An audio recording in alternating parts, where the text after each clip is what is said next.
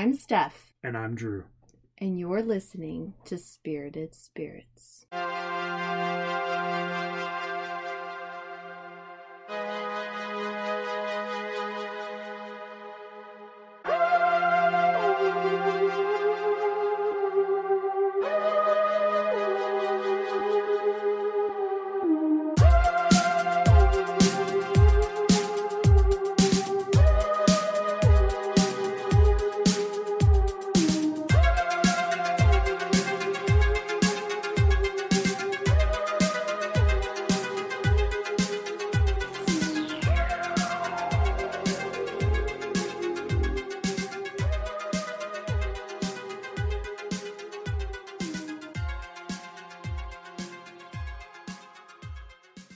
On March 26, 1997, a phone call was answered by the San Diego Sheriff's Department.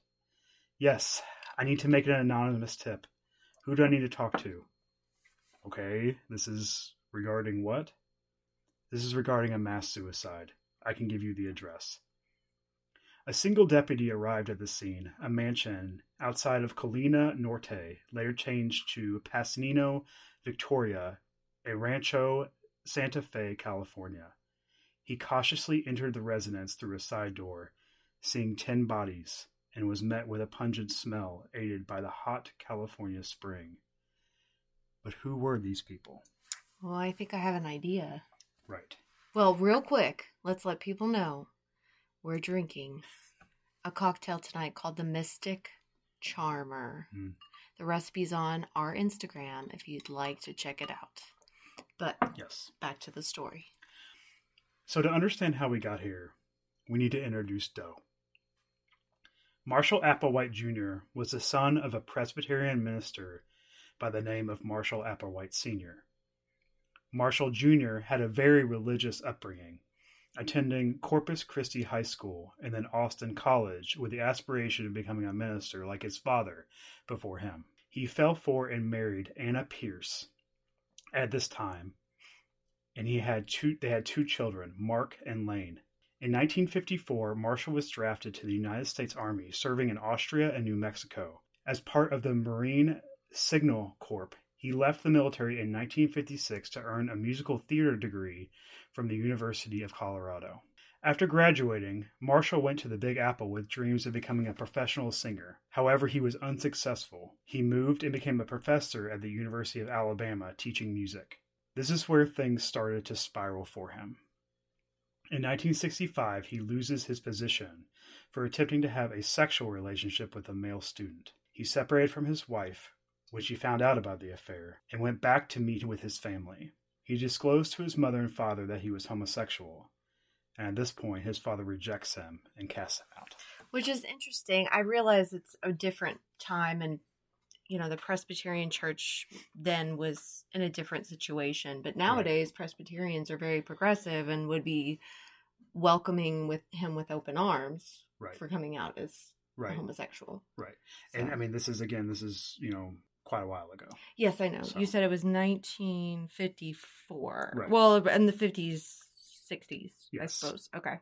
So I want you to keep a pin in the relationship with the father piece for a little bit, because that does come up a little bit later. Okay. So he lives in Houston for a while, becoming the chair in the music department at the University of St. Thomas.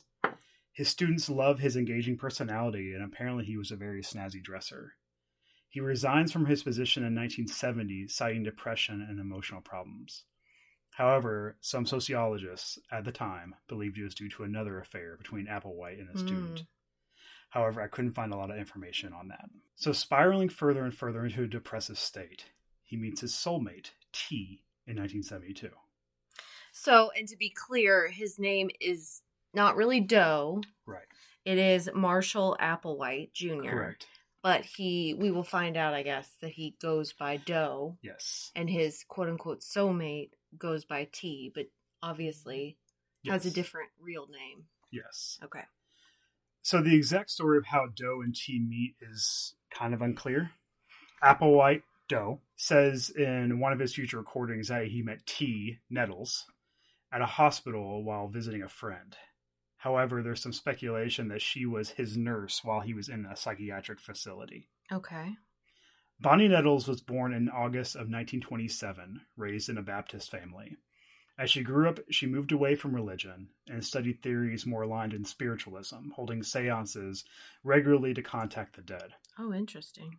She believed that she could speak to a 19th century monk named Brother Francis, who would give her directions, and would visit fortune tellers that would state that she would meet a man with a fair complexion and light hair, matching the description of one Marshall Applewhite Jr. Interesting. Mm-hmm. Okay. When the two of them meet, it's fate. The stars have aligned, and these two are destined to be together. But not in a sexual way, obviously, if Right. he's gay. Right. Okay. They conclude that this isn't their first meeting, and that in their past lives they have found each other. Nettles tells Applewhite that their meeting was foretold by extraterrestrials, and that they are destined to complete a divine assignment. Okay. They immediately start living together platonically. This is not a sexual relationship, like you said. Yeah. Both broke off all contact with their family and started to travel together. They didn't have a lot of money, so they would sell their blood and do like other odd jobs to Sell keep their blood? they would sell What? People sold their blood? Don't you just give it for free nowadays? I guess, but this is what Like I saw blood on the platelets or something? probably Maybe platelets, more like, yeah. or what is it? Yeah. Isn't it platelets? Yeah. That you can... Yeah. Okay, I'm sorry. Go ahead. that really shook you there. I was like, you can sell your blood? Sorry. So in 1974, Applewhite was arrested for not returning a rental car in which he said he was divinely appointed to have the car. Oh. He served a 6-month sentence.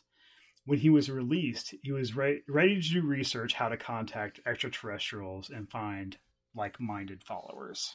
Okay. So the two, as they are, they call themselves the two later. Okay. You're going to see their names are they very much have different names throughout the entire different times. What's it called?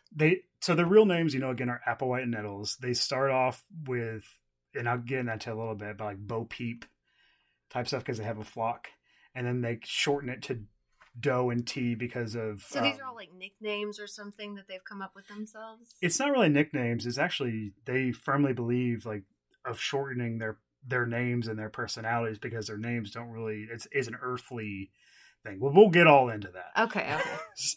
So the two. Yeah, the two start to publish flyers and advertisements for meetings to find members of, quote, the crew. They would disclose that the two were actually extraterrestrials and were tasked with preparing a select group of followers for the next level. Now, what is the next level? Yeah, I was going to say, is this a video game? No. Are we leveling up? I mean, I guess in a way, that's what they believe. So okay. The next level is the next evolutionary stage, according to the two. And to prepare to leave the Earth, these followers had to meet that level. What does that sound like? I don't know. Scientology. Oh, yes. Okay, yeah. It's very similar. So there's definitely some through lines between Next Level and Scientology, which was also starting to branch out around this time. So do you think that they got some of these ideas? Do you think they were researching L. Ron Hubbard? I'm wondering a little bit because, again, it was around the same time. And actually some Scientologists actually converted to what will become Heaven's Gate during that time frame. Oh, really? So it's very interesting that both of these were very similar in their ideologies around the same time. So according to religious studies scholar Benjamin Zeller, Applewhite and Nettles' teachings were based in New Age theories, focusing on salvation through individualized growth potential, with a high degree of personal choice. However, where it deviates is the inclusion of, actual spaceships. Okay. And no Xenu or anything? No Xenu. By the mid-70s, the two move away from the term religion to a more scientific ideology. Also, what does that sound like? Scientology. Oh, yeah. Right? Okay, that's just going to always be the answer when you ask me, what does that sound like? Yeah. Scientology. Got it. So, by 1975, the two have about 70 followers and saw themselves as shepherds to a flock, changing their names to Bo and Peep for a while. Applewhite believed that to gain to the next level, the followers would have to dissolve themselves of every earthly distraction. This included family, friends, media, drugs, alcohol, jewelry, facial hair, and sex. The followers were also instructed to leave their earthly names behind, adding Ody, O-D-Y, to the end of their names. So I would be called Drew Ody, and you would be called Steph Ody. So, what? Why? What's with the Ody? I couldn't find exactly why the Ody piece, but I think it was also just like to develop a new sense of self outside of your earthly presence. So a lot of this, the through line a lot with this cult is everything from our earthly body is bad. Everything that you have like with your earthly vessel is bad, including your name. So we are going to give you a new name for the next level. Okay. So that's kind of what my through line thought process is. Gotcha. Okay. So due to media coverage of their gatherings, usually negatively painting them as a cult, they ceased all public meetings in 1975. Traveling and staying at campgrounds, the followers didn't hear from the two on instructions or what the next step was. One ex-follower described it as the blind leading the blind. So at this point, Applewhite and Nettles aren't really giving them a lot of instructions. What the hell are they doing? So they just kind of like left them to their own devices in the woods. They're just like, here's a bunch of information. Now do with it what you will. Correct. So another through line that I want to go ahead and point out, there's not a lot of specific doctrine. It's pretty vague in a way. And so people were asking a lot of questions like, this doesn't make any sense. And as we go through, you'll see that they start pulling more and more away from the public eye because they don't have the answers to these questions because they are making it up. Right, they're making this shit up on the fly. Okay. So due to the negativity from the public and media, Applewhite and Nettles were fearful that they would be assassinated.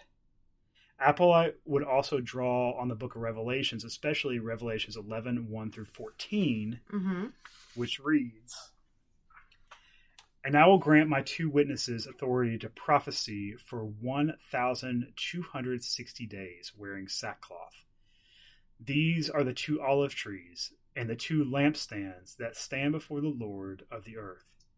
And if anyone wants to harm them, fire pours from their mouth and consumes their foes. Anyone who wants to harm them must be killed in this manner. They have authority to shut the sky, so that no rain may fall down during the days of their prophesying.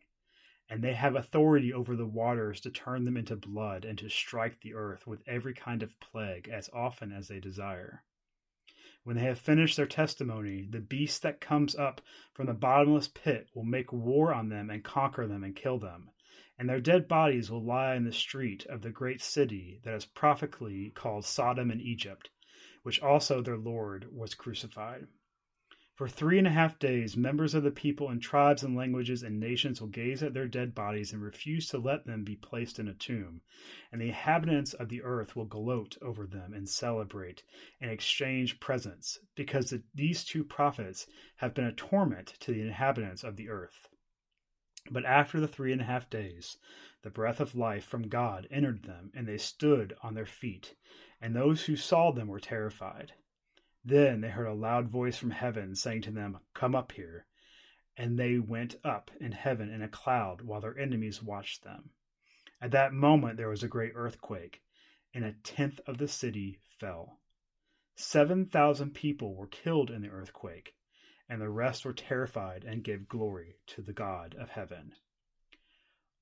Only the two believed that a spaceship would abduct them and the followers after this happened, but only those that made it to the next level." So wait. Okay, so we're using the Bible to justify, but then we're adding our own little flair at the end, where they're, in addition to being these two witnesses, then we're going to be taken up by a spaceship, which is clearly not biblical at all. Well, so the thing is, though, is that Applewhite, and I think Nettles too, believe, and I get into this a little bit later, that Christ was actually an extraterrestrial. And so that the whole thing was that he came down, got crucified, and went back up in a spaceship. And so there's some like there's some paintings that they kind of look at and say, oh, well, like that's not really a cloud. That's a spaceship, kind of like in Nope. You know, like in Jordan Peele's Nope. Yes. So it's kind of like, or even in Independence Day, where like the spaceship is like in the cloud before it like comes out. It's kind of like that. So just kind of bear with me. I know, I'm just having a hard time because like you're mixing two.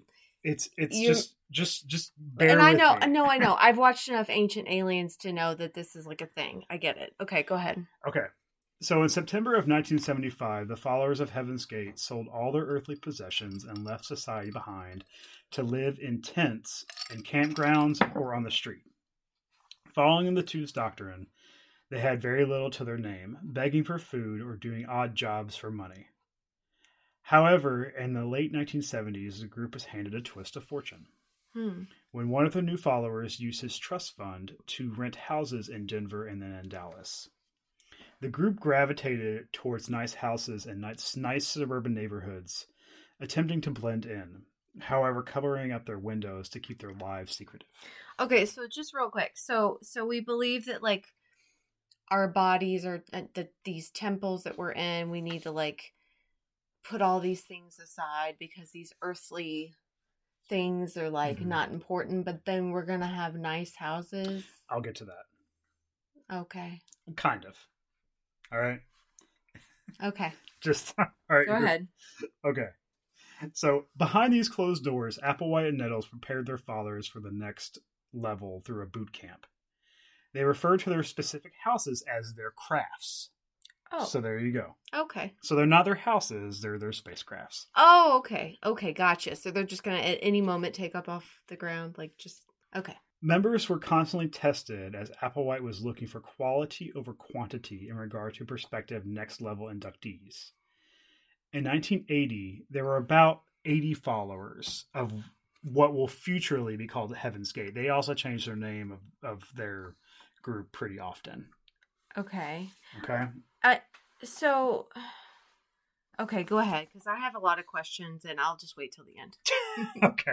Leave all questions for the end. Yes, go ahead. Leave all hands, arms, and feet inside the ride. Craft. Inside the craft until we're done. Okay. Till we've reached our destination, which is the next level. Okay. Okay. In 1983... I'm going to need another drink. Okay, well, you're going to have to make Go ahead, just go ahead. Okay. In 1983, Nettles was diagnosed with cancer and had an eye removed. So she lived on for 2 more years before passing away in 1985. Okay, so T had eye cancer. She had cancer that she had to have an eye removed. I don't know if it was specifically eye cancer. Okay, and then she passed away. She passed away. Okay. So this wasn't part of the original plan. Well, yeah, they were supposed to be taken up in the spaceship as the 2 witnesses. Now he's only 1 witness. Okay.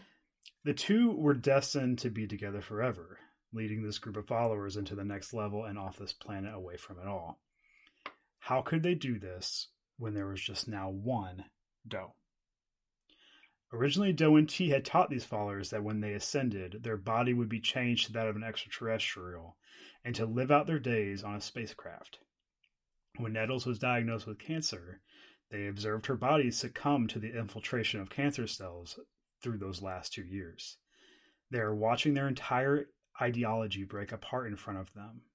And this is what causes which is called cognitive dissonance within the group. Okay, so explain what cognitive dissonance is. All right. Cognitive dissonance is a state of having inconsistent thoughts, beliefs, attitudes, especially like as it relates to behavioral decisions, attitude changes. So at this point, their keystone of their belief structure has deteriorated.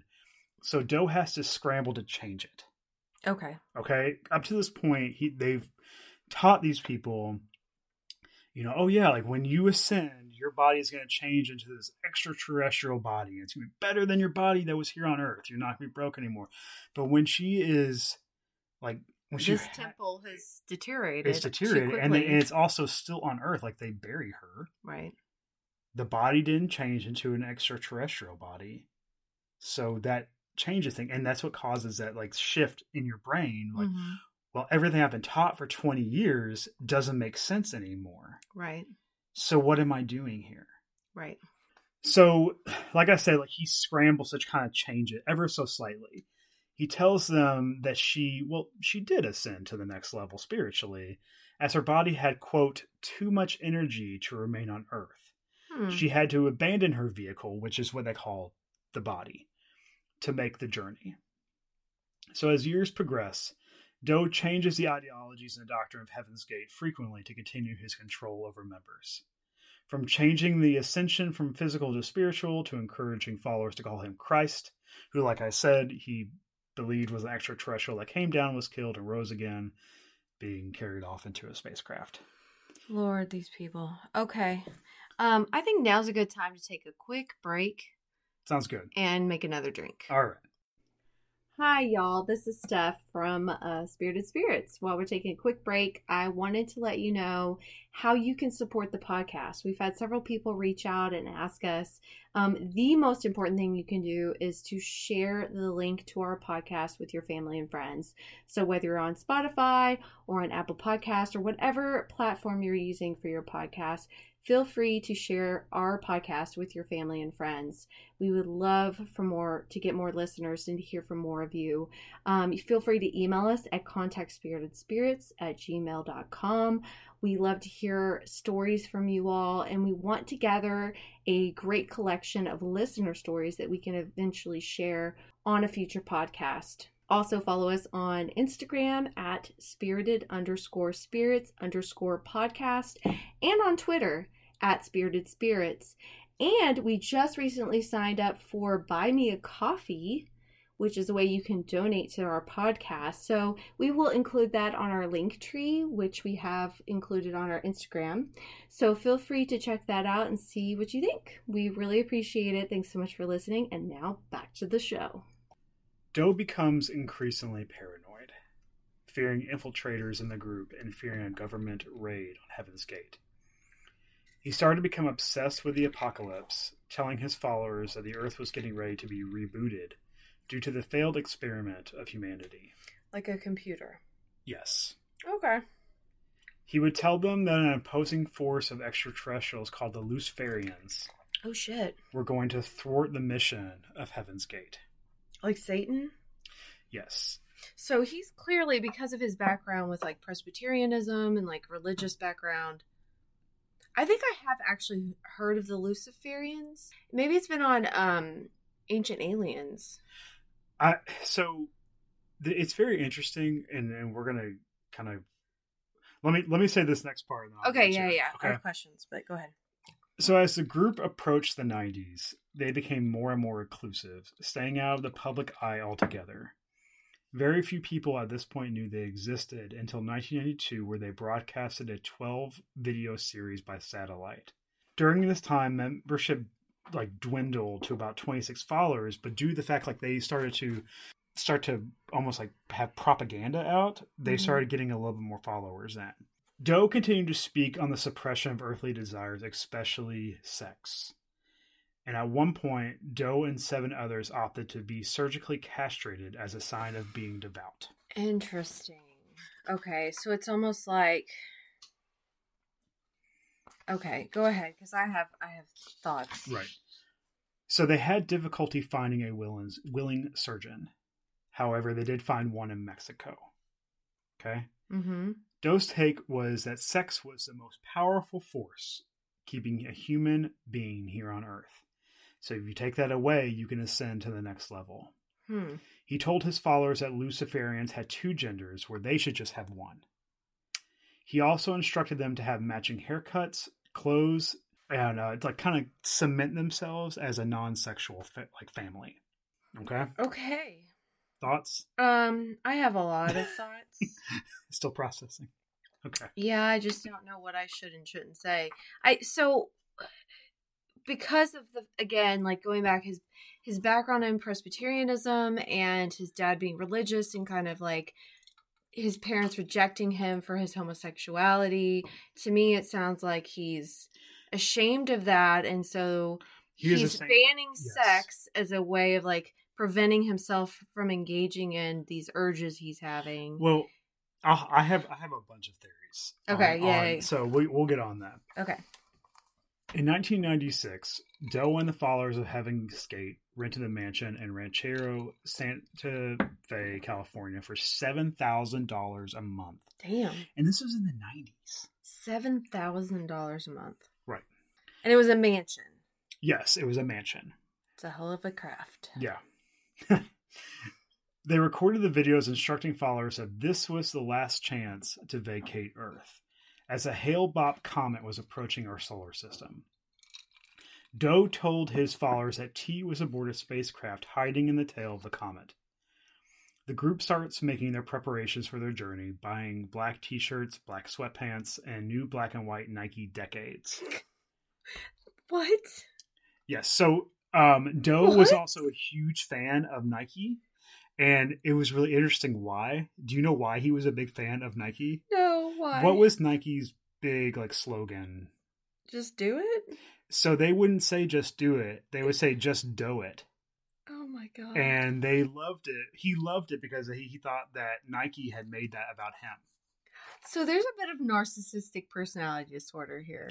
A bit. So, what? right. Oh my god. Okay, go ahead.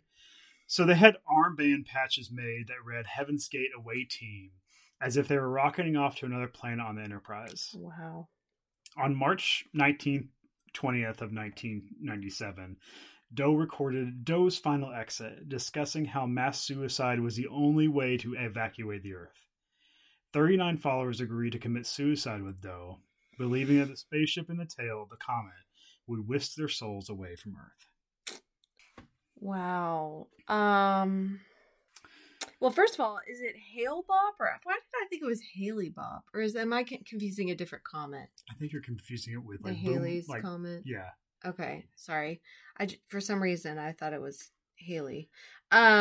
Okay, and so there's a spaceship in the tail, hiding in the tail of the comet. Yes. But I don't know, What are you thinking? Telescopes and stuff didn't catch that? No, that wasn't Well, that was the thing. Astronomers that are researching and keeping track of comets, they just missed. But again, going on cult control, they probably didn't look that far. They probably just believed what Doe said because T's on the spaceship and he has a one-way of communicating with T. We're looking at 20 or 30 years of indoctrination. No, I know. So I mean, it's not like a 3-month thing. Oh yeah, you gotta commit suicide now. This is 20 years, and some people. But things escalated after she passed. Yes, that's the thing, is that after she passed, it really starts to spiral. He starts to scramble to fix the doctrine into what he needs it to be to keep his family around. Right. And because he needs validation from some family. He needs validation that he's loved. And so this is what he is. Okay. The members took a mixture of phenobarbital, applesauce, or pudding and washed it down with vodka over a period of 3 days in 3 separate assisted shifts. Which means that there were 3 separate groups of followers. The first 15 were assisted in ingesting the concoction. A bag would be placed over their head and tied tightly until they asphyxiated, and their body would be laid out in the same position, faced up, with the bag removed, and a small purple blanket placed over them, covering their top halves. Wait. Okay, so we did the phenobarbital, vodka, but in case that didn't work, then they also put the bag over the head for asphyxiation? So phenobarbital is an anti-seizure medication.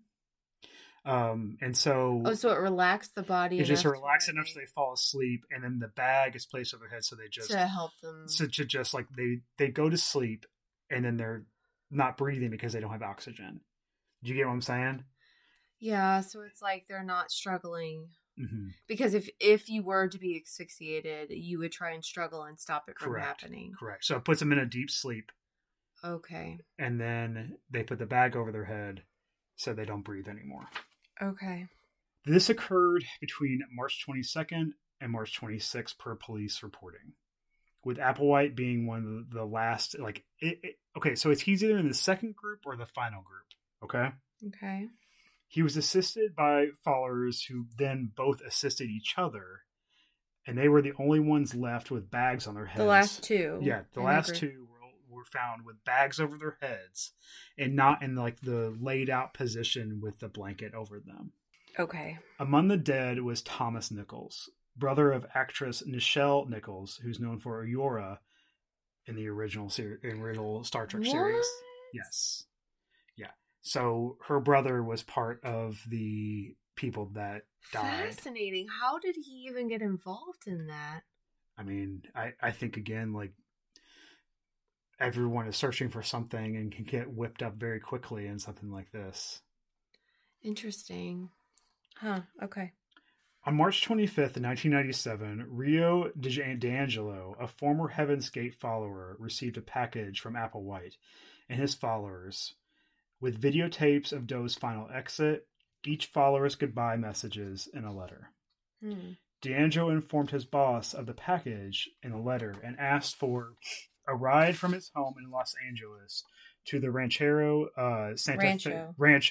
Santa Fe address on the letter. D'Angelo found an open door in the back of the mansion and used a video camera to tape what he found. After leaving the scene, his boss convinced him to call the authorities, which he did anonymously. Oh, and that letter? Mm-hmm. The last lines read, "We exited our vehicles just as we entered them." Okay, and vehicles, they mean body. Yes. Like Christians, we call our bodies our temples or whatever, and so they're saying it's a vehicle because it's just housing their extraterrestrial soul. Mm-hmm. Okay, so what are your thoughts? Well, I have a lot of thoughts, and I should say that we kind of prepared for this episode by watching on HBO Max. There is a documentary that has a lot more information. Yes. In the aftermath of this cult, this incident, and what happened with the suicides. What's the name of the documentary? It's called Heaven's Gate, I think, The Cult of Cults. Yeah, The Cult of Cults. And also, this is actually the reason why I picked this, because, kind of going off the last cult I did, which was Scientology, but this is considered the largest mass suicide on U.S. soil in history. But because Jonestown was not on U.S. soil. Was not on U.S. soil. Yeah. So I have a lot of thoughts. And these are just my ideas and opinions. But I do think that this man couldn't reconcile with the fact that he was gay. And because he was rejected by his family, he created his new family. Mm-hmm. And he created a religion, regardless of whether or not you want to believe it's a religion, but it clearly has some theological. It has a belief structure. It, from what I understood from the documentary, in addition to the extraterrestrial bullshit, it also had kind of a religious Christianity piece. So he had pulled from Christianity, the Bible, talking about Revelation, with him being him and T were the two witnesses that were talked about in Revelation. And so he's clearly used things he's learned from his background, and he's adapted them to suit his purposes. Right. And I think, and it's kind of a sad story if you think about it, because the more I researched it, I kind of was sad, because the reason why is because you think about it, is that he's rejected by his dad, who he wants to be like. He always said that he wanted to be a minister just like his dad. So he became one. He just not in the same way. So he is rejected by his family. He leaves.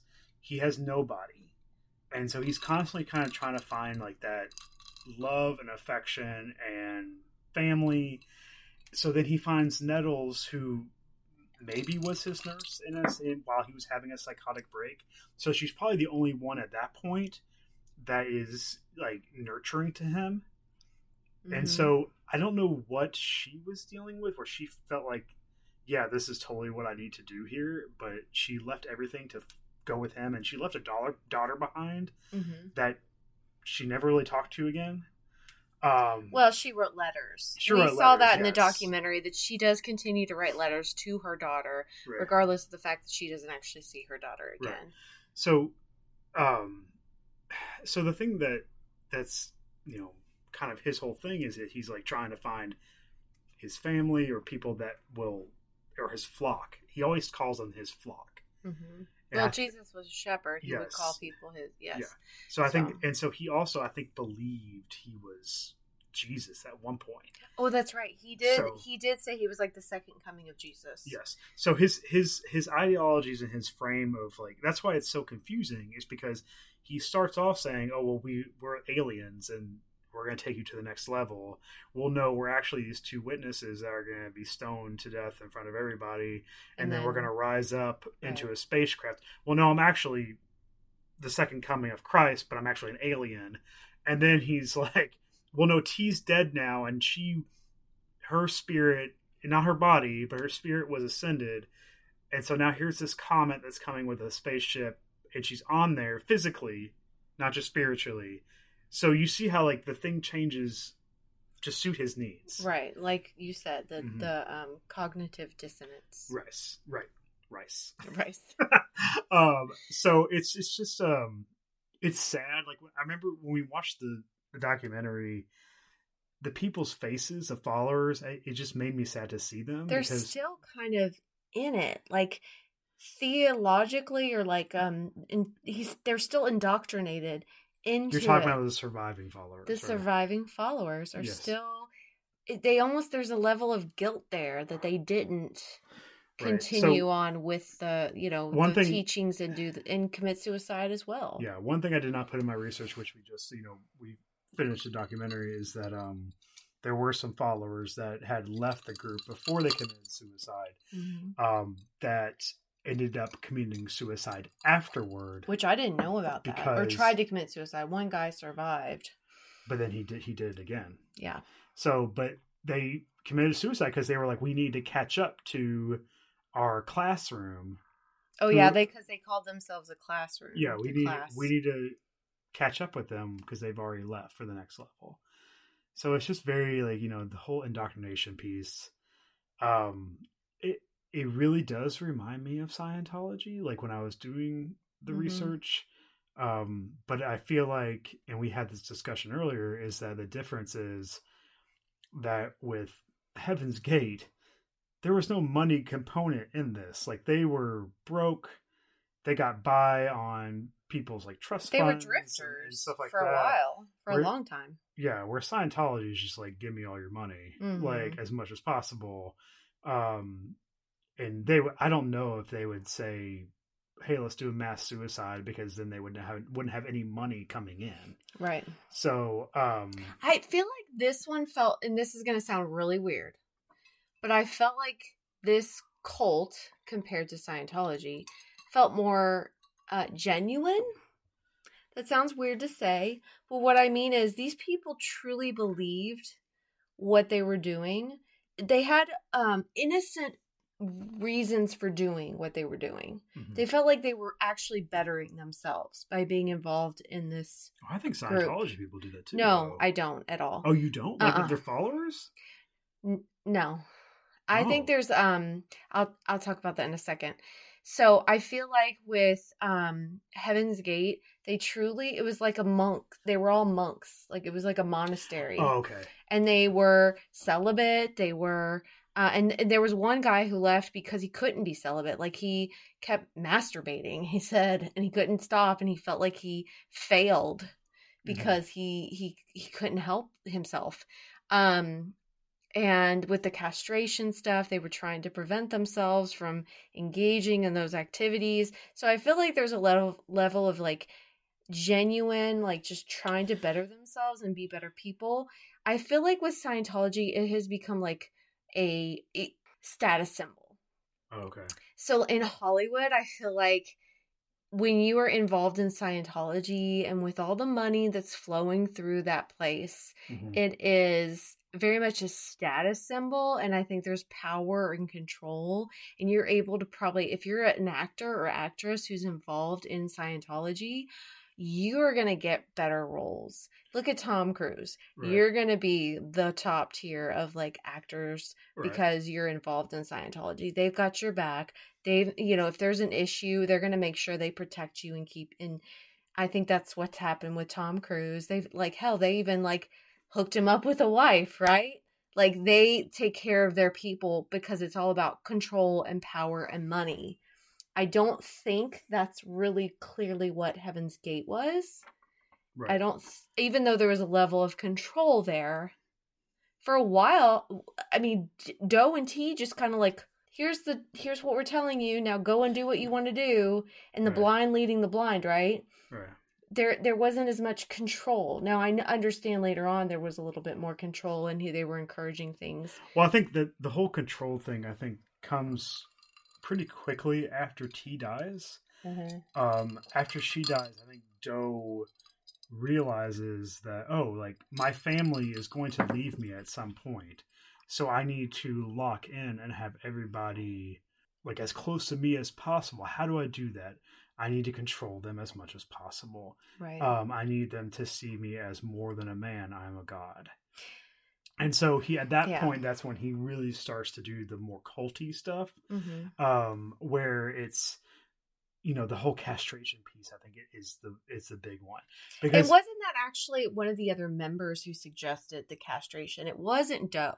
Right. Yes. It was one of the other members who was like, we got to make sure we're not having any sexual urges. Right. And I think he eats that up because, again, also the other thing too is he hates himself for being gay. For his sexuality. And so I think that's the other thing too, is like if he hates himself so much for his sexuality and he's projecting that on the group members, saying, well, I hate myself for my sexuality, so if you're supposed to be in my image because I'm God, you should also hate yourself for your sexual desires. Mm-hmm. So this idea of castration is great. And the whole gender piece too, like we're all going to look the same, dress the same. Because then if we do that, then there's no sexual desire. Right. So it's very fascinating how, it's quite a few years. It's from the 70s to the 90s. It was like 20 some odd years that they were in. And it starts off in a way where it's just like, okay, like these people are just the UFO people. Like they believe they're going to be taken to a UFO. And then I really do think that the catalyst event is when Nettle dies. Right. When T dies. When T dies, that's what sends him spiraling even more than he's ever spiraled before. He's trying to control all of them, and that's how it goes to where it went. If she was still alive during that time, I don't think that would have happened, because I think that she would have reeled him in. Yeah. Oh yeah. She probably would have. But should we mention the fact that it's now been a year since our podcast has been going? It has been a year. So it's been a year. What would you say you've learned in a year of being a podcaster? Well, first of all, so real quick, I think that we should actually talk about why we started the podcast, because I don't think we've ever really covered that. Okay. For years I was listening to podcasts and getting really interested in, of course I love all things spooky and, true crime. And I just kept saying, I could do this with my background in journalism. I could do this. Right. And, in my background of psychology, I could also be helpful. So we had been talking about the idea, and then we went to Maker's Mark for my birthday, which I just had my birthday. Yay. We did not go to Maker's Mark this year though. Nope. But we went to Maker's Mark last year for my birthday, and it was a blast. And we learned that it was had some haunted history, although they don't really talk about it. It's not something they really want to brag about. Not really. But it got me thinking, why don't we do a spooky podcast and talk about ghosts and all things creepy and true crime and yeah. So we just decided to go ahead and give it a go. And now a year later, I know, it's crazy. So again, my question to you again was like, what have we learned? What have you learned in this year of being a podcaster? Well, I mean, we've already talked a little bit. I think, didn't we talk a little bit about this in the year wrap up one, where I need a script. Mm-hmm. It's important for me to have something laid out in front of me. I've done the research, like as a journalist, like I do the research, I find my sources, I write my script, I know what I want to say, and then I feel more confident. Because if I'm just like, right now, I'm just like flying off the cuff, right?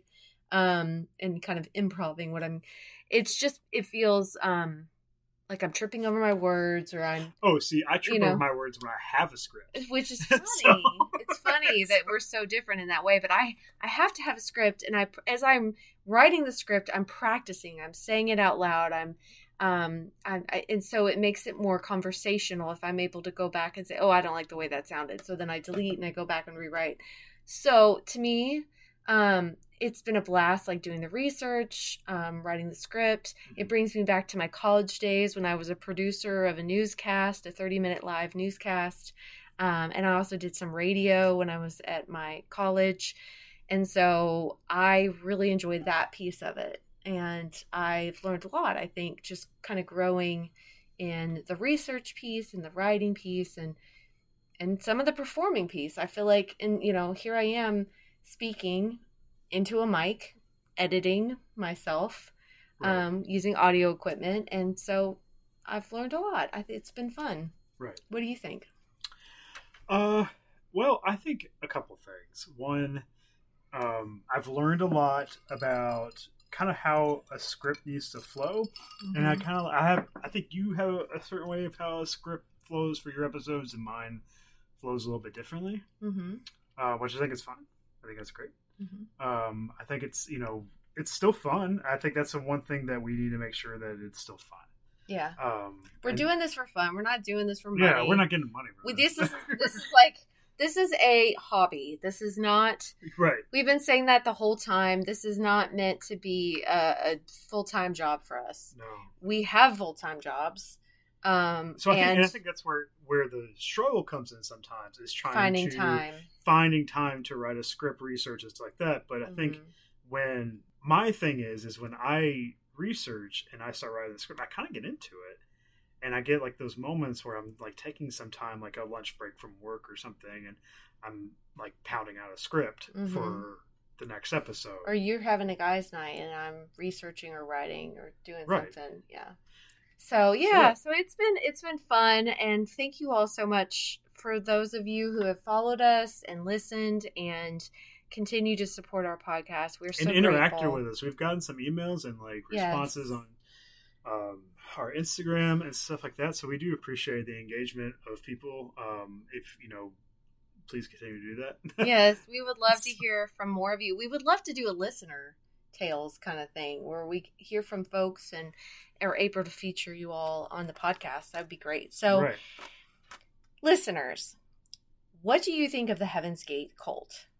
Do you have any ideas for a future cult-related story that Drew should potentially talk about? I'm really into cults. He really likes cults. It's the psychology piece. Not like, I don't like cults. You like to research and talk about cults because they're very fascinating to me. So remember, you can email us at contactspiritedspirits@gmail.com. Let us know if you have any of your own paranormal stories or experiences, any ideas for things we should cover on the podcast. Please email us. That'd be wonderful. Don't forget to follow us on Twitter @SpiritedSpirits and on Instagram. That's where our cocktail is for tonight, @spirited_spirits_podcast. And thanks for listening. Yeah. And we hope you enjoyed tonight's episode. We also hope that you enjoy us next week or whenever we post, because sometimes we're behind on that. Yeah. Sorry. And while we talk about spirits and while we sip on spirits. Bye. Bye.